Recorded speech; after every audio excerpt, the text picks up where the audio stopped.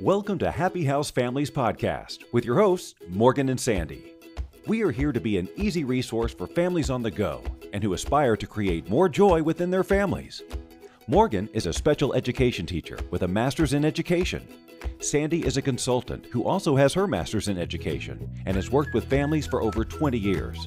Both of your hosts have a vast experience working with neurotypical and neurodiverse children. Welcome to the show.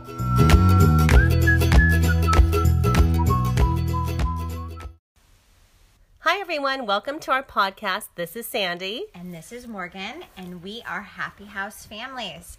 Today, our episode is about dealing with a bad attitude. Oh yes, I have had to deal with bad attitudes, not only with children, but adults too, Ms. Morgan. Yes, unfortunately, I think we all have. Yes, and sometimes I might have one too, so.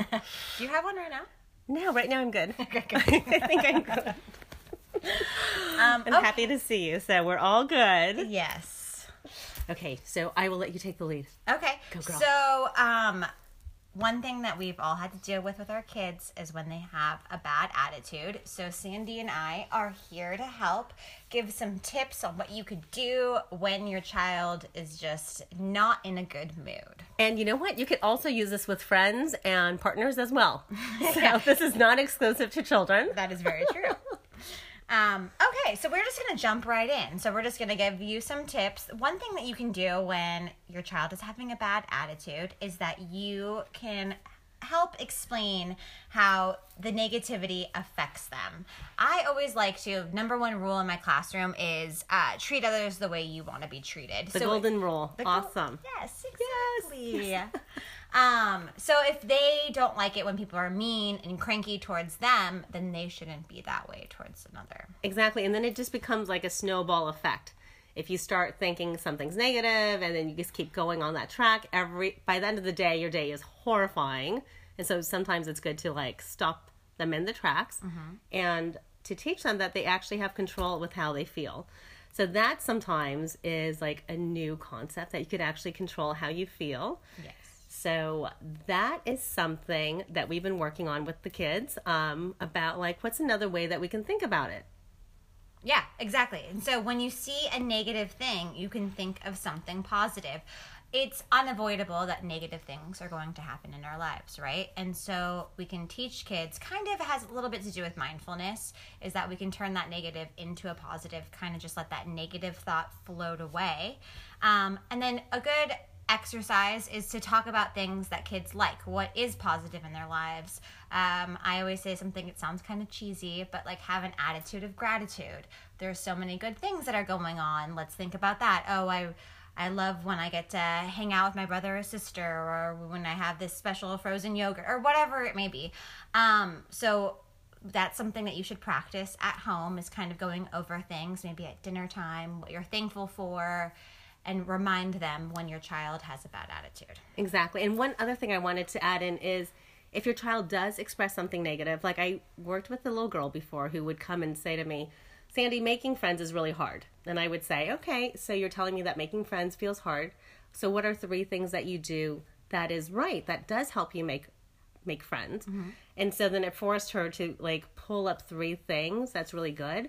So I had a rule with her. If she said one negative thing to me, then she had to come up with 3 positives. Oh, I like that. Okay. Yeah. So I'm like, okay, because so you give them the space to say something negative. Now give me 3 positives. So it's not always easy. Yeah. But it's important to do. And I also like that you're not negating how they're feeling, or you're not saying, oh, you're not allowed to have this negative feeling. You're just countering it with a positive, which I think is really great. Okay. And so another thing that you can do is you can explain to your child that, yes, you can't control everything that happens to you, but you can control your thoughts and how you think about things. Exactly. And this kind of goes along with this past Saturday when we were together about like the mindful bubbles. Like all our thoughts are like bubbles and they all come and they pass. And realizing that even right now you might feel like you're in distress and things feel horrible. But knowing that this feeling too will also pass, and that there's also other positive things that you can think about. And it's always important to think about the positives. Yes. And a way you can do that is just kind of create a positive environment at home and school, and even point out when things are going really well. Because I know we always, all of us, not all of us, but you know, it's not just singular to children. Sometimes we tend to point out the negative. We do, because we actually do have a negative bias where like that sticks with us more.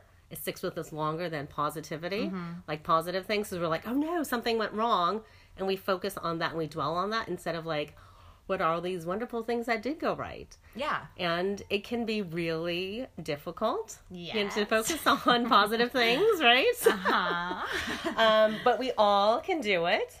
It's hard. Still practicing today. Yeah. As a grown adult. That is true. That's very true. And so it'd be a good exercise, not only for your kid, but for you too, to just kind of be more aware of all of the good that's happening. I watched this Mr. Rogers documentary a few months ago. Oh, I want to see that. It's so good. Okay. And there's a scene where he is explaining where he's watching the news and he's in great distress and he's a child, and his mom says, always look for the helpers. And so even in a bad situation, you can always look for something that's good. And I really liked that, because kids today are exposed to, if you turn on the TV, you look at your phone, there's a lot just happening. And so I just think focusing on the positive is very important. It is. And also another thing about listing gratitude is if you explain why you're grateful, that actually ingrains it and makes it a deeper experience. So you can talk about, like, for example, like, I'm grateful for my home, or you can explain, like, I'm grateful for my home. It gives me shelter when it's cold. My friends come over. I share it with people I love. So if they can go into the why that they're grateful for something, it actually makes it more meaningful. Yeah, I like that. We can do that together, too. Yes. This is why I like you, Sandy. Oh, good. Good. Okay, and then also another way is just give some positive attention to your children. You can give kind words and hugs, and then I'm sure you've heard us say it before, catch them being good, and just develop that connection with your kid, and that will also just help foster feelings of positivity. Exactly. So make this into a habit. So every day for 30 to 60 days, some people say that it takes 30 days in a row for something to become a habit. That's not always 30 days, but like 30 to 60 days is what is like the magic number somewhere in there. So if you do it every day, and this just takes minutes. It just takes a few minutes every day, and it will definitely shift the way that you look at things. There was a study once where they took people on a walk. And I don't know if I shared this with you. No? Okay. So for the first group, they said, okay, when we go on the walk, look for something that's beautiful. And so, of course, at the end of the walk, they pointed out all these beautiful things that they saw, because that's what their mind was looking for. They had to look for beautiful things. The second group was look for things that are upsetting. So then, of course, that group, they pointed out the trash on the ground, they pointed out graffiti, blah, blah, blah. And then the third group, just go on a walk. So, of course, the first group, they were the happiest. Yeah. And then the second group was the group that just went on a walk without having to look at negative. And then, of course, big surprise, the group that was told to look for the negative, of course, felt more negative. Yeah, and they were all doing the same thing. Correct, exactly. So I would suggest maybe doing this in the beginning of the day, during breakfast. That, because usually people do that during dinner, but I think that's even better to start your day off on a positive note. Yes, I really think like so too. Yes, exactly. And last, I think that a good strategy, a good tip is to develop hobbies that's they build self-esteem and boost happiness. I know when I was a kid, I was like playing sports and things like that. That's great, because then you like release your serotonin, right? When you're running around. Exactly. And Exercise your is good. Exactly. That's so true. And then building the team mentality and friendships and all of that. So just find out what your kid likes to do and kind of hone in on those hobbies. That's a great idea. I remember when I was in grad school, so I went to a place called Harvard. So I'm just going to drop that in. Because why not?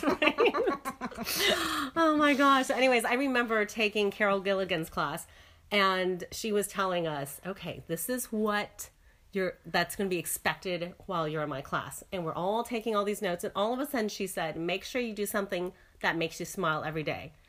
And we were all like, what? Like, we all like looked at her, like everyone stopped writing, like, we're supposed to do something every day that makes us smile. Like, no. We're here in grad school.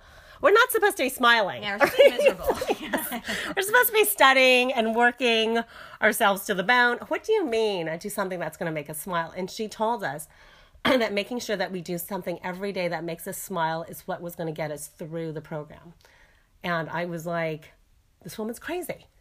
But like at that moment, I was like, she's crazy. And then I realized this woman's a genius. This woman is a genius. And that stayed with me forever because I totally did not expect that in that environment. Like do something every day that makes you happy. Yeah. So I know that right now we're talking about, how to cultivate a happy attitude and, eliminate the bad attitude of your children. But also this is important for you too. Make sure that you do something every day that makes you smile and make sure that your child does as well. Yes. That's yes, right. I love that advice. Well, thank you for listening. And please, if you like what you're hearing, you can review us on whatever you listen to your podcast. And yeah. And it would be great if you can write a review and share. Thank you. And make sure that you let us know if there's a specific topic or a specific question that you have for us.